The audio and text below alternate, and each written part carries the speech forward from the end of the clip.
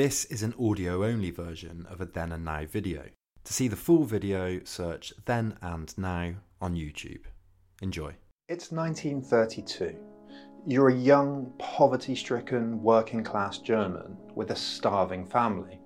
You haven't had a job for months. Your savings have been wiped out. You're about to be evicted. You fought and saw the unimaginable during the First World War.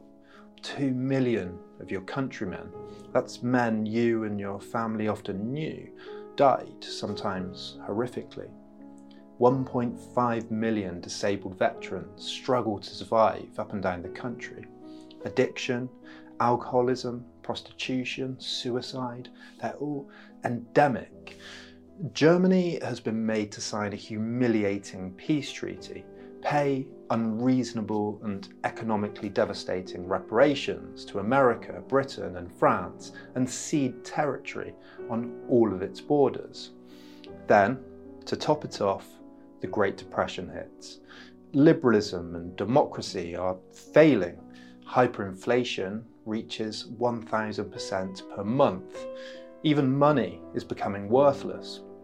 Election after election fail to reach a majority, and Parliament, that's the Reichstag, is unable to govern. Conservatives, liberals, communists, authoritarians, the church, the army, they're all competing for power. Moral values and attitudes are blurred too. Religious belief continues to decline. Women's liberation sweeps Europe. Morals loosen. The jazz scene hits. To many, though, all of this depravity seems to be contributing to what's happening. Germany is at risk of extinction. Enter Adolf Hitler. Charming, charismatic, seemingly brilliant. After being elected in 1933, he quickly revitalizes the German economy. Problem after problem seem to be miraculously fixed. You get a job, roads are built, reparations are halted. A wave of euphoria sweeps across the nation. Life in Germany becomes good again. Why? Because Hitler and the National Socialists stand firmly against all the things that were causing its destruction. The greedy capitalists, godless communists determined to overthrow the state, vindictive enemy countries abroad, and an enemy within that connects all of these things, that's responsible for them all, that wants you dead, the Jews. For almost 10 years, you're surrounded by anti-Semitic propaganda and conspiracy theory. The Jews control Wall Street, Hollywood, America, Britain, the Soviet Union. Then the war starts. They threaten to take all of it away from you, all those things you've gained. You're too old to fight in the army, but you're drafted into the reserve police force. One morning, on duty in occupied Poland, you're roused from your bed and are driven to a nearby village. Your commander, Major Wilhelm Trapp, known to you affectionately as Papa Trapp, is pale-faced, has a choking, shaky voice and tears in his eyes. He informs you of your orders. Remember, he says, back home bombs are falling on your wives and daughters too. The Jews in the village were involved with the partisans, the enemy. It's us or them. They must be rounded up and taken to the work camp. But those not able to work, women, children, the elderly, must, unfortunately, be shot. Trapp makes you an offer. You can be excused from this task if you wish. You look briefly at your friends, but don't take up the offer.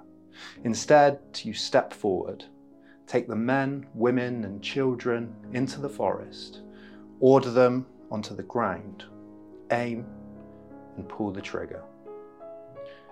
2 million men, women and children would be murdered this way, and at least 4 million more in the death camps and gas chambers.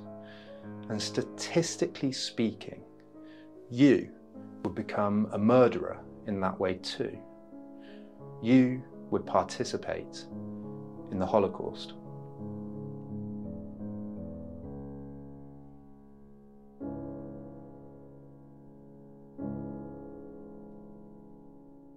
What drives ordinary, everyday people to become mass killers? Men and women, but usually men, like you and me. The Holocaust was not perpetrated solely by a few sadistic psychopaths, but by tens of thousands of everyday Germans, Poles, Frenchmen, Austrians, Slovakians. In fact, much of Europe took part. If any of us could be motivated under the right conditions to become mass serial killers, how can we protect against the threat? How might we inoculate our societies and cultures from descending into genocide? One estimate puts the number of victims of genocide and democide, that's murder by government, at 169 million in the 20th century alone. Stalin, Mao, the Khmer Rouge, Rwanda, the Congo, Armenia. What's undeniable is that we're a disturbingly violent species. And there are even more distressing questions. What makes the 20th century the most advanced century in history, the most genocidal too? As the journalist Mark Bowden has put it, the Holocaust disturbs us so much because none of the things we associate with modern civilization, peace, industry, technology, education, frees us from the dark side of the human soul. He said that just as there is evil at the heart of every man, there is evil at the heart of even the most civilized human society. And the German philosopher Jürgen Habermas has said that a veil of naivety was torn up with the Holocaust. Something happened that was unimaginable until then. It ended the optimism of what seemed like the inexorable progress of Western Enlightenment. I want to focus on a kind of inoculation against that kind of evil, a moral vaccine. As social psychologist Thomas Blass puts it this way: what psychological mechanism transformed the average and presumably normal citizens of Germany and its allies into people who would carry out or tolerate unimaginable acts of cruelty against their fellow citizens who were Jewish, resulting in the death of 6 million of them? But first, a definition. The UN says that genocide means any of the following acts committed with intent to destroy, in whole or in part, a national, ethnic, racial or religious group as such. A. Killing members of the group. B. Causing serious bodily or mental harm to members of the group. C. Deliberately inflicting on the group conditions of life calculated to bring about its physical destruction in whole or in part. D. Imposing measures intended to prevent births within the group. And E. Forcibly transferring children of the group to another group. So what are the psychological, cultural, social and political factors that might lead ordinary men and women to commit crimes of this scale? We'll look here at a number of factors: propaganda, outgrouping, rationalization, authority, conformity, and compartmentalization or distancing. But rather than the Nazi leaders, those ordinary men might be a good place to start. That scene of Major Trapp tearfully informing his men of their duty did actually happen. Trapp was a police officer who commanded Reserve Police Battalion 101 of the Order Police. He was executed for war crimes in 1948. The Order Police were made up of ordinary Germans, too old to be conscripted into the army. They were around 33 to 48 years old, predominantly working class, but also too old to have only known Nazi propaganda, as they were raised in the democratic era of the Weimar Republic. These ordinary policemen joined SS units called the Einsatzgruppen, who were tasked with following the army into occupied territories in the east, particularly Russia and Poland. They were to assist the SS in a number of jobs and, as their name suggests, keep order, rounding up Polish soldiers, guarding camps, organising equipment, and ultimately executing enemy soldiers, partisans, and Jews. Stalin had given the order for partisan warfare, which made it easier politically for Hitler to order communists in occupied Russia to be immediately executed because they were a threat. The nation, he argued, was being attacked from all sides. Germany was at war, and as one order noted, the men are to be instructed continuously about the political necessity of the measures. In June 1942, Police Battalion 101 was sent for guard duty to a town called Lublin in Poland, where around 40,000 Jews lived. In July, Major Trapp was ordered to round up the 1,800 Jews living in a nearby village. Working-age men were to be sent to a labour camp. The elderly, women and children were to be immediately shot. When Trapp's lieutenant was informed of the order, he requested another assignment, insisting that he would not participate in an action in which defenceless men and women would be shot. Before being told of the details, the men were informed that they would be doing some difficult work. One sergeant told them that he didn't want to see any cowards. They arrived at the village at dawn. Trapp assembled his men and said that any of the older men who didn't feel up to the task could step down. One man stepped forward, another 10 or 12 followed. They were dismissed. Almost 500 men remained. They were to round up the Jews and take them to the marketplace. Trapp didn't join his men. He couldn't bear the sight. One of the men reported hearing Trapp say that, "Oh God, why did I have to be given these orders?" He apparently paced back and forth. Another officer reported that Trapp had told him that the job didn't suit him, but that orders were orders. One said that when he and Trapp were alone, he sat on a stool and wept bitterly. The tears really flowed, he said. Another confirmed that he wept like a child. Meanwhile, the air was filled with gunshots and screams. A doctor explained to the men that shooting victims above the shoulders and into the backbone would result in an instant death. The executions lasted all day. Alcohol was supplied, but many aimed too high or too low. One man said that when he shot, the entire skull exploded. Brains and bones flew everywhere. Another said that the entire skull, or at least the rear skull cap, was torn off and blood, bone splinters and brain sprayed everywhere.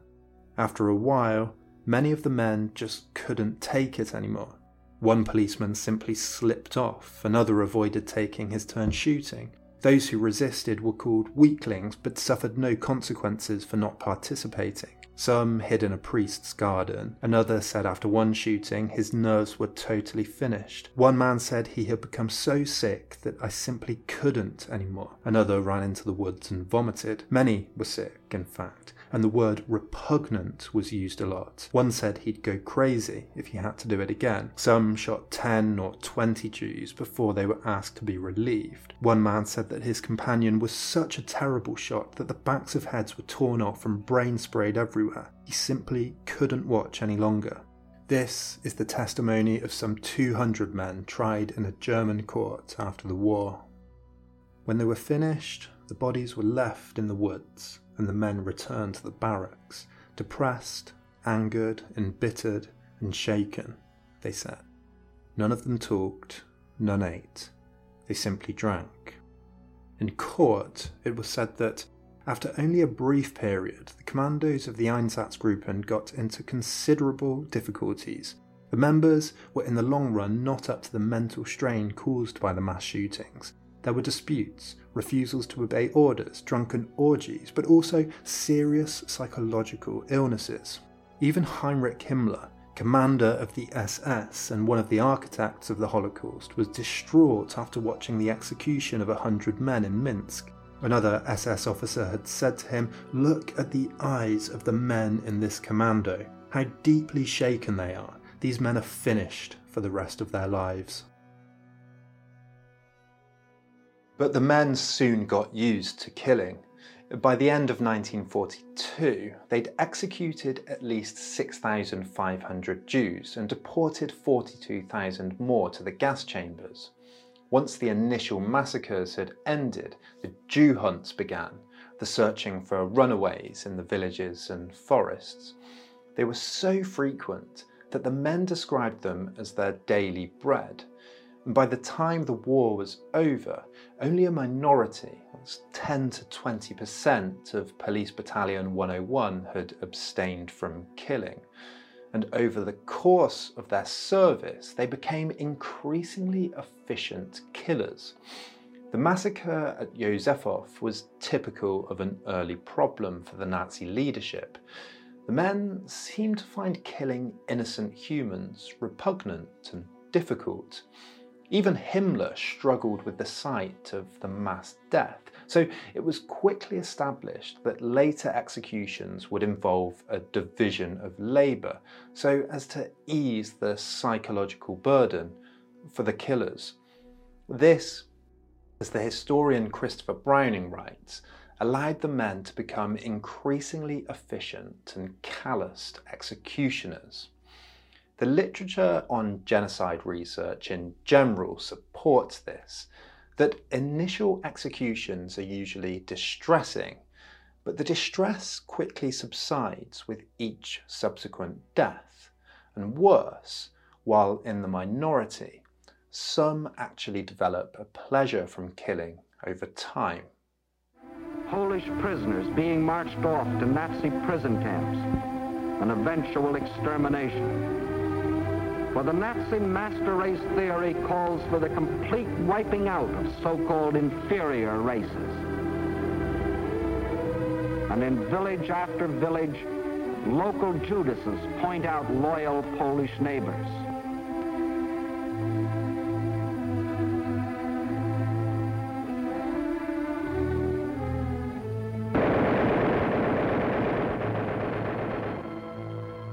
Himmler ordered the gassing of victims, whether in mobile gas vans or in the death camps, so that there would be less direct stressful involvement for the men. Division of labour reduced the burden as some worked on the trains, some were guards, others filled the gas, some worked in offices as accountants, while others moved the victims into the chambers. The shootings by the Einsatzgruppen were divided too. Some would round up, others would strip the prisoners, and the actual shooting was often done by Eastern Europeans under German occupation, making men cogs in a machine diminished individual personal responsibility.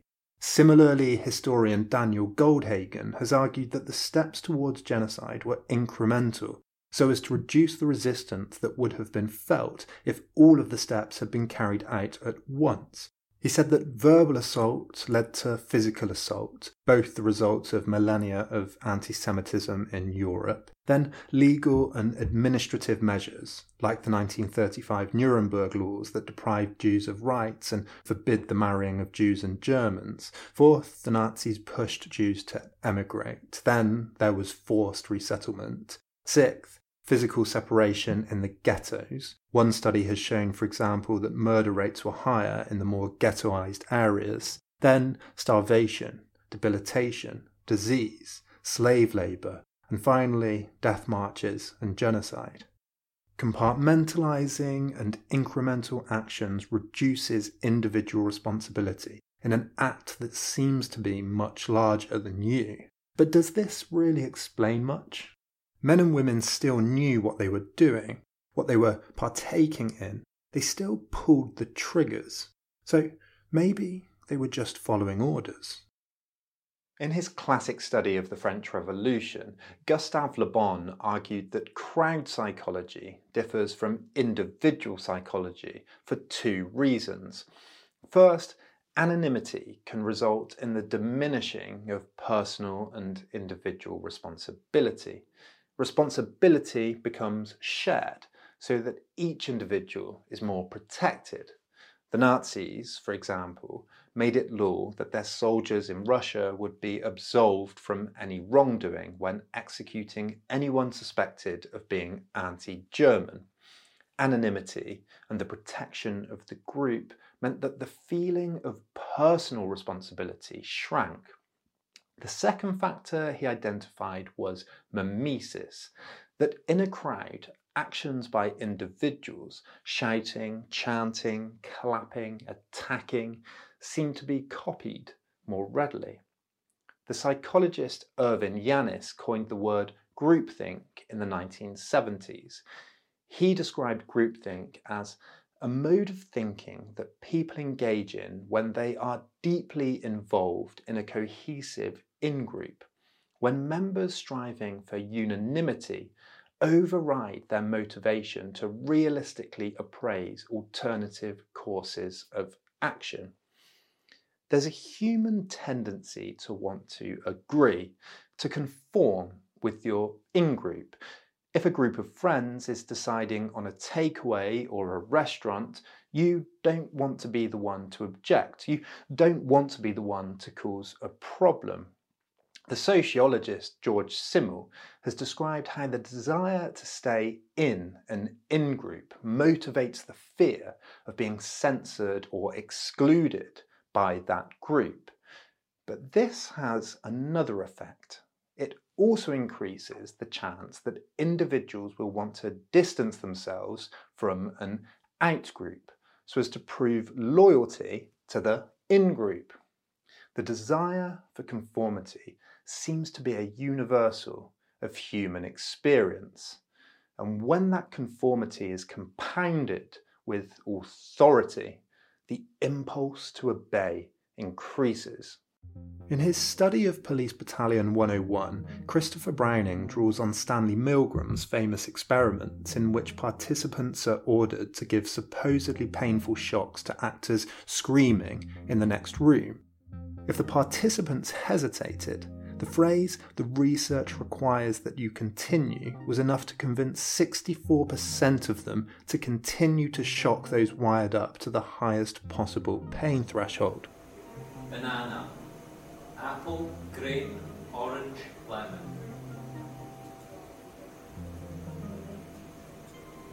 Orange. It's incorrect.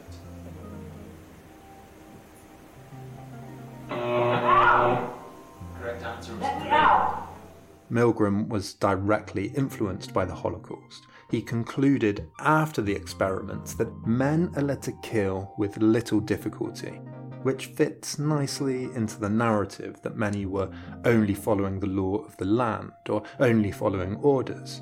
During his trial in Jerusalem, for example, one of the architects of the Holocaust, Adolf Eichmann, who was tasked with organising transport across the Reich, claimed that he was only following orders.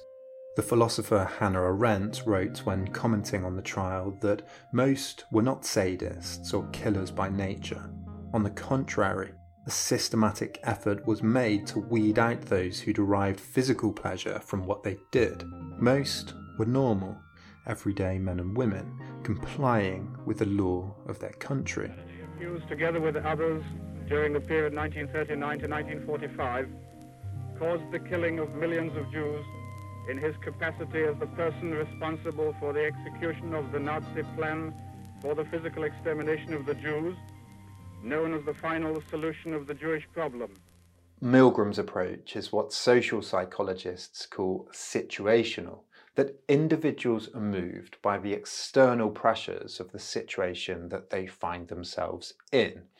If a scientist asks you to shock someone for an experiment, you're likely to conform because the scientist is a trusted symbol of authority and wisdom. But there's a problem here. The participants in Milgram's experiment clearly thought what they were doing was right, at least in some way, that it was a scientific experiment about learning, that the pain was secondary to the benefit of what was being learned, that they didn't think they were permanently harming someone, that there was some kind of greater good, and that the scientists are trustworthy. This is clearly not the same as the murder of defenceless children. Now, it could be argued that the pressure to conform to authority during the war in Nazi Germany was much, much greater than in Milgram's laboratory. As we've seen, conformity is a powerful force, and those who didn't do what they were asked were leaving their comrades to do the dirty work. They risked being ostracised, rejected, isolated, losing their support network in a horrific, totalising war. And authority, punishment, court-martialling, the threat of death for not complying, was surely difficult to resist. Except, after decades of research and trials, absolutely no cases have been found of anyone being punished for refusing to follow orders to kill Jews. 0.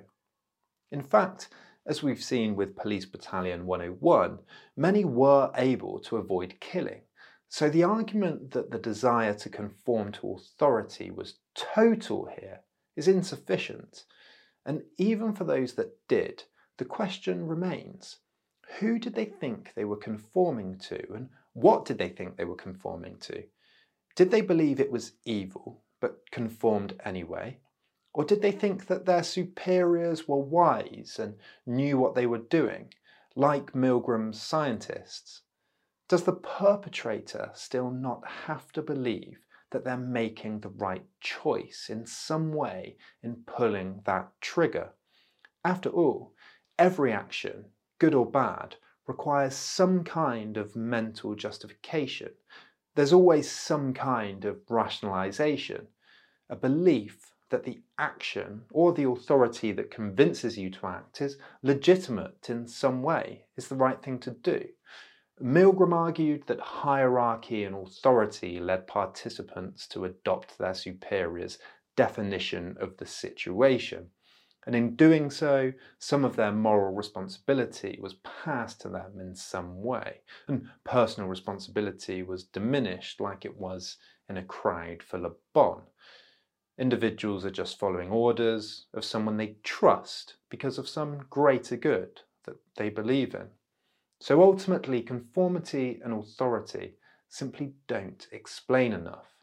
Beliefs, what the individuals think, are obviously important too. There's always a context, always a rationalization for what you're doing. Goering said in Nuremberg that it's always a simple matter to drag people along, whether it's a democracy or a fascist dictatorship, a parliament or a communist dictatorship, voice or no voice. The people can always be brought to the bidding of the leaders. This is easy. All you have to do is tell them they're being attacked and denounce the pacifists for lack of patriotism and exposing the country to danger. It works the same in every country.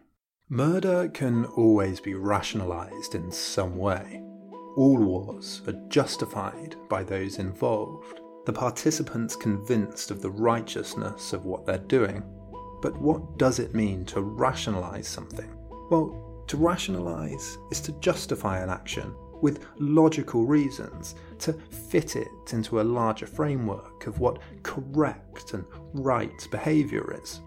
There were a number of ways that the men rationalised what they were doing, and a whole ideology that rationalised the war. Most obvious was the justification that we are at war. It's us or them, that they're bombing your wives and children back home. These were often powerful motivators. Sometimes it was even argued that killing prisoners was the humane thing to do, as food was short or prisoners wouldn't survive through the winter. Train cars were torturous and many died on journeys anyway, they said to themselves. Forced marches led to many perishing. In the summer, there were long hot days without water, and in the winter, short cold days without food. One officer told a policeman in Battalion 101 that nothing could be done with such people. Another said that the Jews were not going to escape their fate anyway. One justified killing a child by telling themselves that they wouldn't survive without their mother anyway. And most perversely, health itself could be rationalised not as the health of the individual, but the health of the nation. Before the war, the Nazis had begun the T4 program, euthanizing and murdering men, women and children with incurable diseases and mental illness. They were described as mercy killings. The death camps in Poland were run by doctors drafted from this T4 program who had already been using gas because it was cheap, quick and unalarming and humane for the victims who thought they were going for a shower.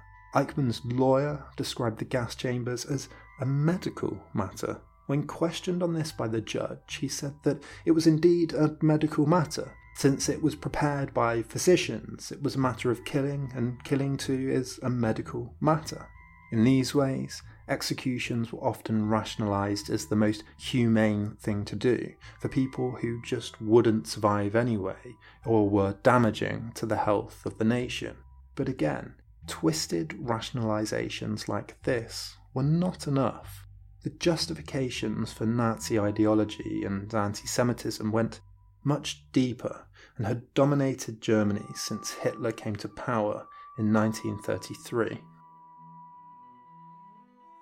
So how powerful was Nazi ideology and its propaganda as an incitement to murder? Propaganda, philosopher Jason Stanley writes, uses the language of virtuous ideals to unite people behind otherwise objectionable ends. The Order Police undertook a basic training that included a month-long course on ideological education. Topics included maintaining the purity of blood and the Jewish question in Germany. Pamphlets and training films were distributed to troops throughout the war. Before being sent to Russia, the Einsatzgruppen were given special training with SS figures who gave them pep talks on the war of destruction, one with SS leader Reinhard Heydrich himself. But the Nazi propaganda machine had existed long before the war. When the Nazis came to power, they immediately created a new Ministry for Public Enlightenment and Propaganda, the RMVP. Hitler, the artist leader of the new Reich, was the chief storyteller, and Joseph Goebbels ran the ministry. The RMVP included the press, publishing houses, writers, theatres, radio, film, music, in fact, all culture. At noon every day, a press conference issued press directives and topical words of the day, dictating which stories could be covered and details like the presentation and the language to be used. The free press ceased to exist almost immediately. 200 social democratic newspapers and 25 communist papers were closed. Otto Dietrich, the Nazi press chief, placed all other publications under government control. Editors had to be Aryan, of course. Moreover, the Nazi Party actually purchased newspapers and publishing houses themselves, and by 1939 controlled 82% of newspapers. The Franz Ayer publishing house became the largest publisher in the world. Large Word of the Week posters were designed to be displayed in public squares, kiosks, and shop windows. The posters, officials were informed, must not be absent anywhere. The word of the week must penetrate every last community in the nation and should always be in the pedestrian's field of vision. The propagandists drew on Hitler's Mein Kampf, drawing up the basic laws of Hitler's ideology: simplification, repetition, appeal to the emotions, contrasting simple good and evil. Lines, one designer wrote, must express simple, emotional rhythm. In Mein Kampf, Hitler wrote that all propaganda should be popular and should adapt its intellectual level to the receptive ability of the least intellectual of those whom it is desired to address. Thus it must sink its mental elevation deeper in proportion to the numbers of the mass whom it has to grip. The receptive ability of the masses is very limited, and their understanding small. On the other hand, they have a great power of forgetting. This being so, all effective propaganda must be confined to very few points, which must be brought out in the form of slogans. Posters, leaflets, pamphlets were all produced in their millions. All soldiers were given access to a radio, and in short, for 7 years before the war, Nazi propaganda was ubiquitous in an environment where Hitler could be seen to do no wrong.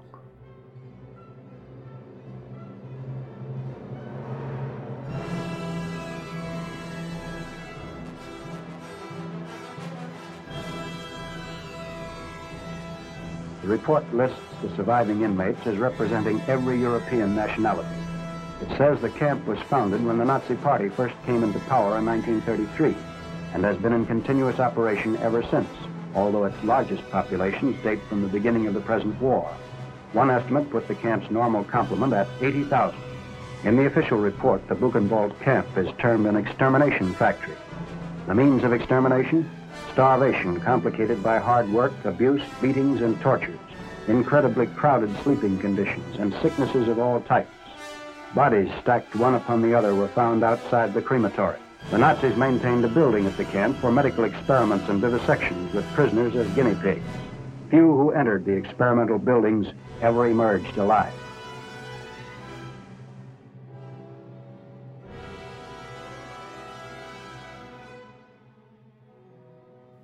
Propaganda was central to the dissemination of the Nazi ideology, which, at its core, was an ideology of purity and unification. The Nazis believed that a pure German nation, led by the singular will of a leader, would rid it of division, producing a natural, efficient, and utopian society. National Socialism was the doctrine then of blood, soil, and race, and Goebbels wrote in his diary that the Jew is the enemy and destroyer of blood-based unity. Instead of a pure nation, Goebbels wrote in his most famous essay, Why We Are Enemies of the Jews, Germany had become an exploitation colony of international Jewry. Jews would have no place and would have no shared interest in a unified and cohesive German community. Of course, anti-Semitism is mankind's oldest prejudice, dating back to the foundations of Christianity. The Jews, Christ killers, rejected Jesus and the teachings of the New Testament as an older, outdated religion that Christianity was meant to supersede. The Jews became a natural outgroup for Christians. An early leader of the church, John Chrysostom, wrote in the 5th century that where Christ killers gather, the cross is ridiculed, God blasphemed, the Father unacknowledged, the Son insulted, the grace of the Spirit rejected. If the Jewish rites are holy and venerable, our way of life must be false. But if our way is true, as indeed it is, theirs is fraudulent. Jewish people were stateless, had no allegiance to the nation, to the church, to the race, lived in a culturally different way, and so, over the centuries, became an easy lightning rod, scapegoats. Jews have been banished, tortured, converted, and killed across Europe in countless episodes for centuries and centuries. Pogroms in Russia, for example, were motivated by conspiracy theories that Jews murdered Christian children. But it took social Darwinism and racial ideology, the survival of the fittest race, eugenics and the desires for racial purity in the 19th century for anti-Semitism to develop into the modern form it took in Germany. The Nazis were not only motivated by the idea of a natural necessity of racial purity, but by a powerful conspiracy theory that Jews were plotting to take over the world. Anti-Jewish policies were often portrayed as being a response to Jewish aggression, giving the impression that it was the Jews that were the aggressor and Germany that was the victim. In 1933, the first year of Hitler's rule, an anti-Nazi boycott was organised by Jewish groups around the world as a response to Hitler's rise to power. Hitler responded with an official Nazi boycott of Jewish shops, and stormtroopers stood menacingly guard at Jewish shop doors. The Nuremberg laws were passed in 1935, forbidding the marriage of Jews and Germans and stripping Jews of their rights as citizens. And in 1937, a German diplomat was murdered by a 17-year-old Jewish refugee whose family had been persecuted by the Nazis. The response was Kristallnacht, the Night of Broken Glass, a widespread pogrom across Germany that saw almost 100 Jews murdered, countless synagogues and Jewish businesses vandalised, torched or destroyed, and 3,000 Jews taken to concentration camps for their own protection, they were told. Anti-Semitic actions then were presented by Hitler as defensive. The Nazis were simply heroes, preventing the Judeo-Bolshevik domination of the world. Jews, on the other hand, were depicted as having total control of the Soviet Union, of American government, of Wall Street, of Britain. The trick was to consistently associate the Jews with the aggressors and Germans as being in a heroic battle, surrounded on all sides and victimized by the rest of the world. The perpetrators of genocide often see themselves as the victims.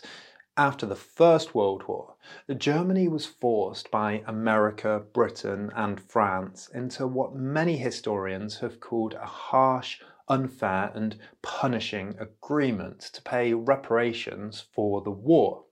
The Treaty of Versailles stipulated that Germany take full responsibility for the war, make repayments to the Allies, and cede German land at its borders to France, Poland, and Czechoslovakia.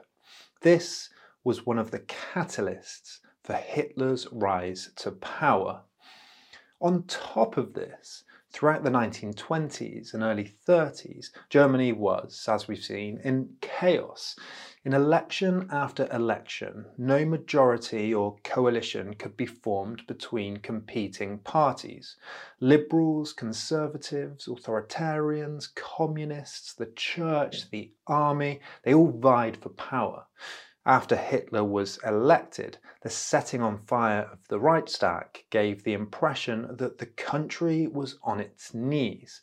We just have to imagine the capital or the Houses of Parliament being burned down today. Then, after all of this, the war came. Destruction, death, poverty, hunger, desperation. Psychologist Irvin Stubbs' research on genocide shows that periods like this are a consistent factor. During this phase, Stubbs writes, difficult life conditions frustrate basic human needs. These needs can be the need for security, a feeling of control, the need for a positive identity and social connections, and of course, the need for food, water, shelter. But this alone doesn't lead to violence. The frustration of basic human needs is almost always experienced relative to some other group. In this context, a vision, an ideology, a politics, a definition of the situation, as Milgram put it, is more likely to be offered that proposes a particular solution while excluding the status quo factors that seem to have led to the crisis. In Nazi Germany, liberalism, democracy, Britain, France, America, and of course the Jews were all obvious targets to blame for Germany's problems, creating numerous outgroups. Because the problems were so urgent, the potential for friction and hostility towards outgroups increased. Any history of antagonism or prejudice against a particular outgroup like the Jews is more likely to be drawn upon. Sometimes in-grouping and out-grouping manifests itself in simple disagreements. Other times it can escalate so that outgroups become enemies. Sometimes the outgroup can be depicted as evil, and occasionally the relationship can become a zero-sum game, a matter of survival. It's either us or them.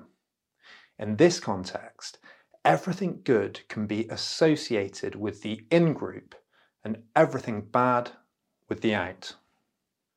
When a person perceives themselves as a victim and a prisoner as an aggressor in a war of survival, and then we combine this with the pressure to conform and to submit to authority, the probability for murder increases. In Nazi Germany, everything was made to fit this formula. The Jews were not only meant to be everything that was wrong within Germany, but were a powerful aggressor, attacking the country on all sides. Entire academic works were dedicated to associating Jews with Germany's enemies. Nazi historians like Peter Aldag wrote histories like The Jews in England. The film Why War with Stalin argued that the war was a preemptive defensive battle to stop the Bolshevik extermination of Germany. It was a conspiracy of Jews and Democrats, Bolsheviks and reactionaries with a goal to plunge Germany into powerlessness and suffering.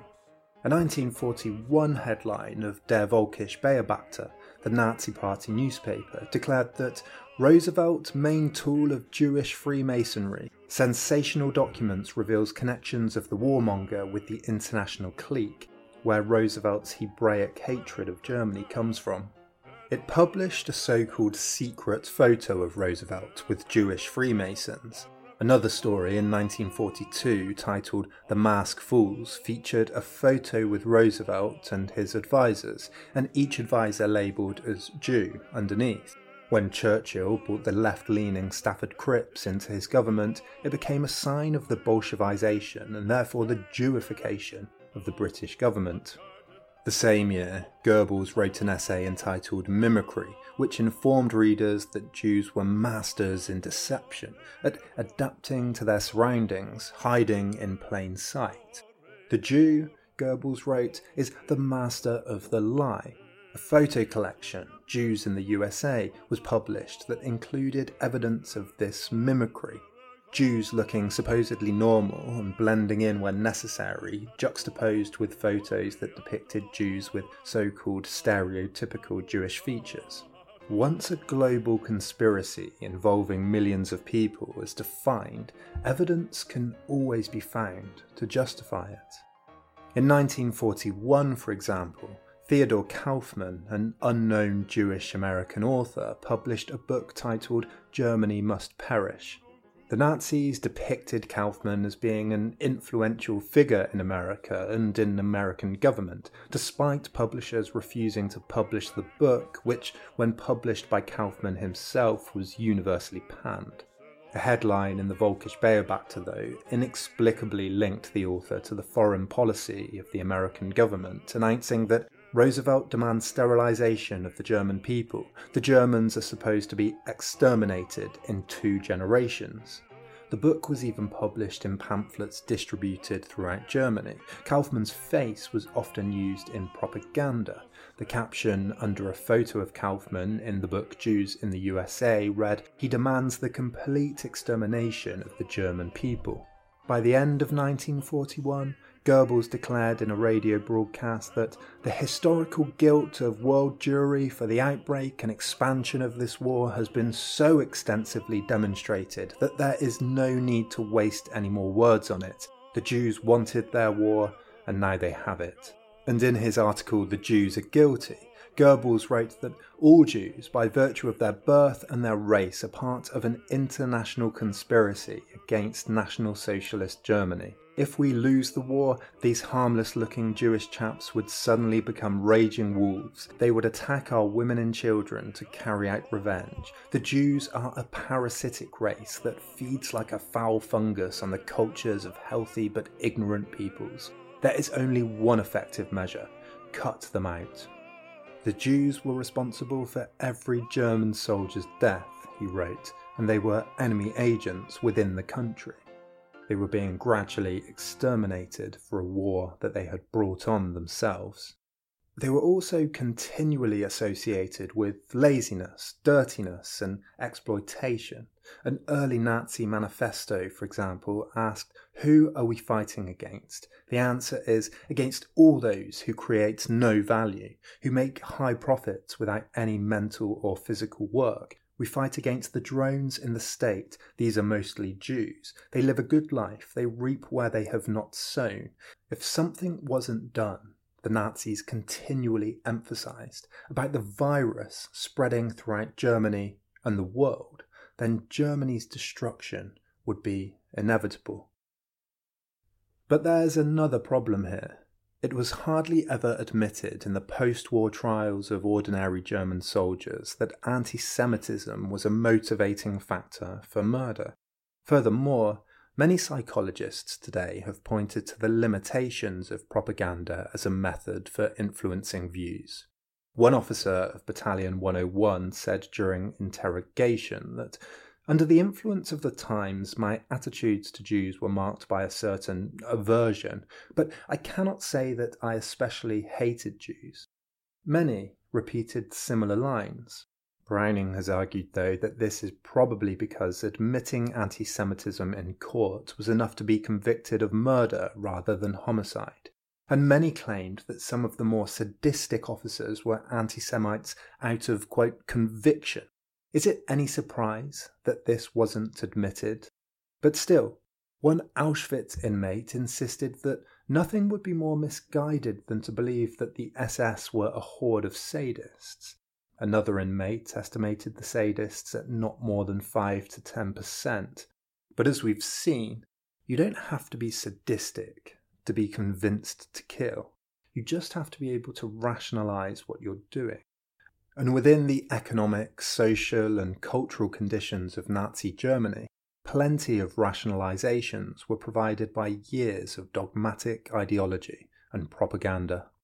During Eichmann's trial, the prosecution tried to depict him as a monster, but 6 psychiatrists described him as normal, a man with very positive ideas who personally had nothing against the Jews. As the defence argued, he was simply following the law.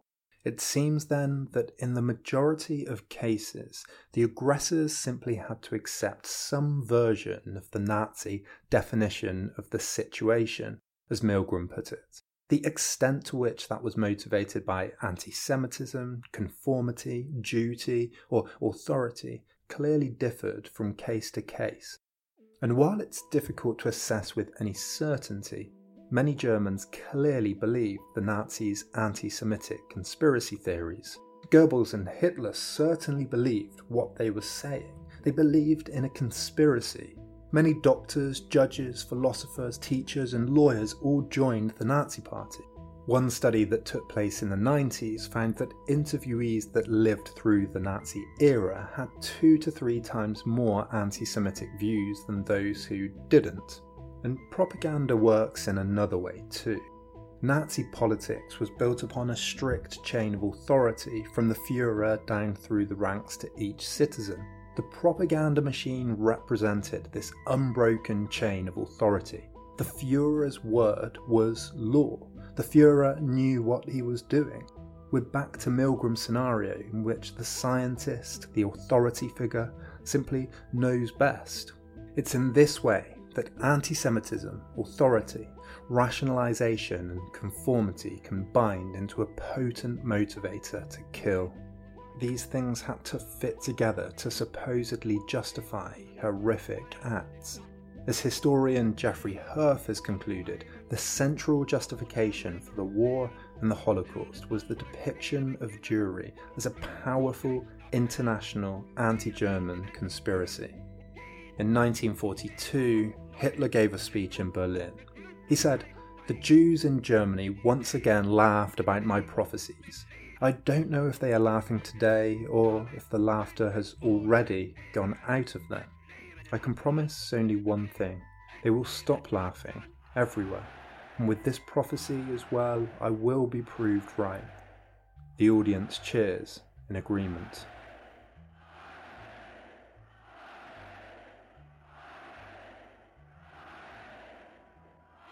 So let's recap. In short, we have compartmentalisation, incrementation, conformity, authority, rationalisation, propaganda, victimhood, and association. The process I've described here has attempted to work backwards from an event, a murder, by peeling back the layers of an onion to try to understand how the onion functions as a whole, while also hoping to get to some kind of core, a seed, a series of central factors and primary causes that lead to its growth. Pulling a trigger happened in the context of an order, authority, conformity, simple rationalizations like they won't survive anyway. But those factors weren't enough. There were deeper motivators that had already been planted. The motivations of ordinary men and women had to be structured within an ideological framework, what Milgram described as a definition of the situation. This framework was developed in a period of economic chaos, followed by Nazi rule based on conspiracy theory. It presented a simple way out of a difficult period, a good versus evil story of victims and aggressors. Irvin Stubb proposes a model of genocide that has 3 initial stages. First, there's the frustration of basic needs. Second, an outgroup is identified that's the cause. And next, the in-group is motivated by a utopian vision that excludes the outgroup. And Herbert Kellman has also argued that the requirements are threefold: authorization, routinization, and dehumanization. He says that through processes of authorization, the situation becomes so defined that standard moral principles do not apply, and the individual is absolved of responsibility to make personal moral choices. Through processes of routinization, the action becomes so organized that there is no opportunity for raising moral questions and making moral decisions. Through processes of dehumanization, the actor's attitudes towards the target and towards himself become so structured that it's neither necessary nor possible for him to view the relationship in moral terms. Inoculation should stop a disease before treatment is necessary, right at the core of the onion. The most obvious warning sign is economic difficulty, or as Stubb phrases it, the frustration of basic needs.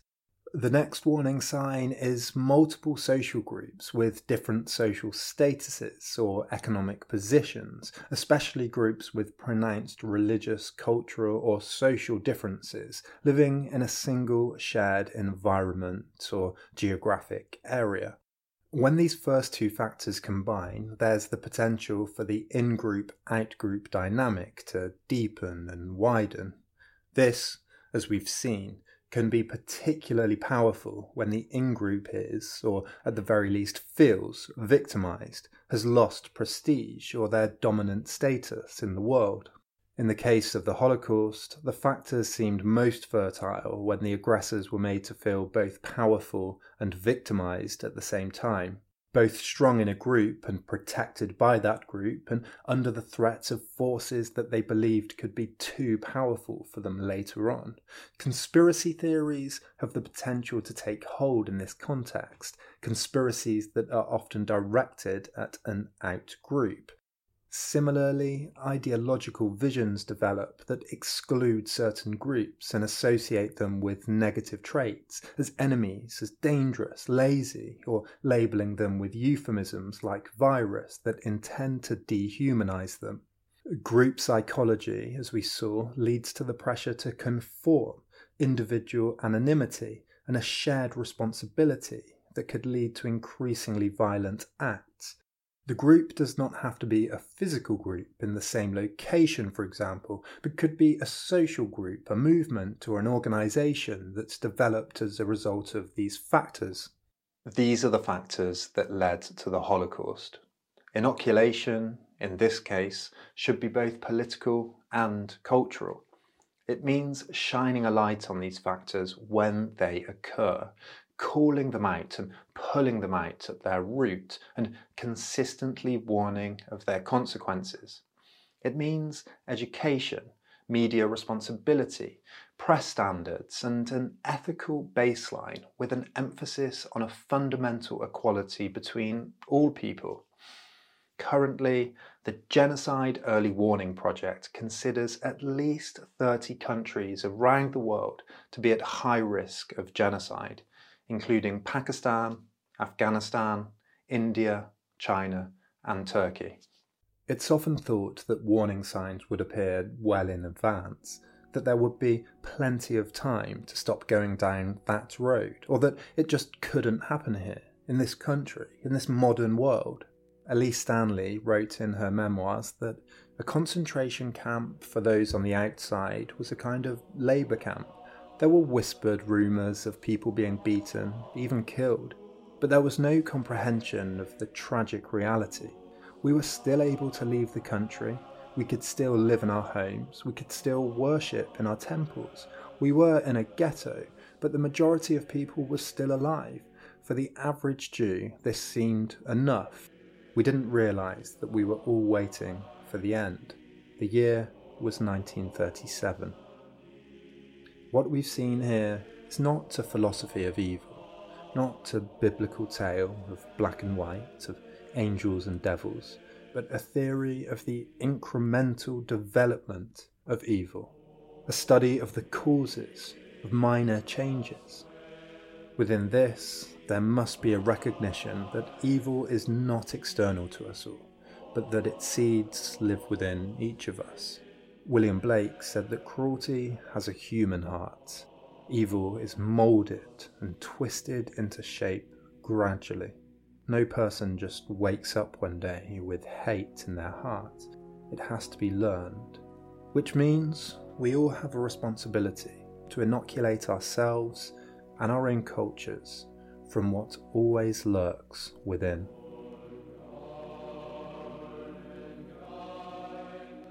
As usual, a huge thanks to my Patreons for making this possible, especially on longer projects like this and difficult topics that won't be monetized by YouTube.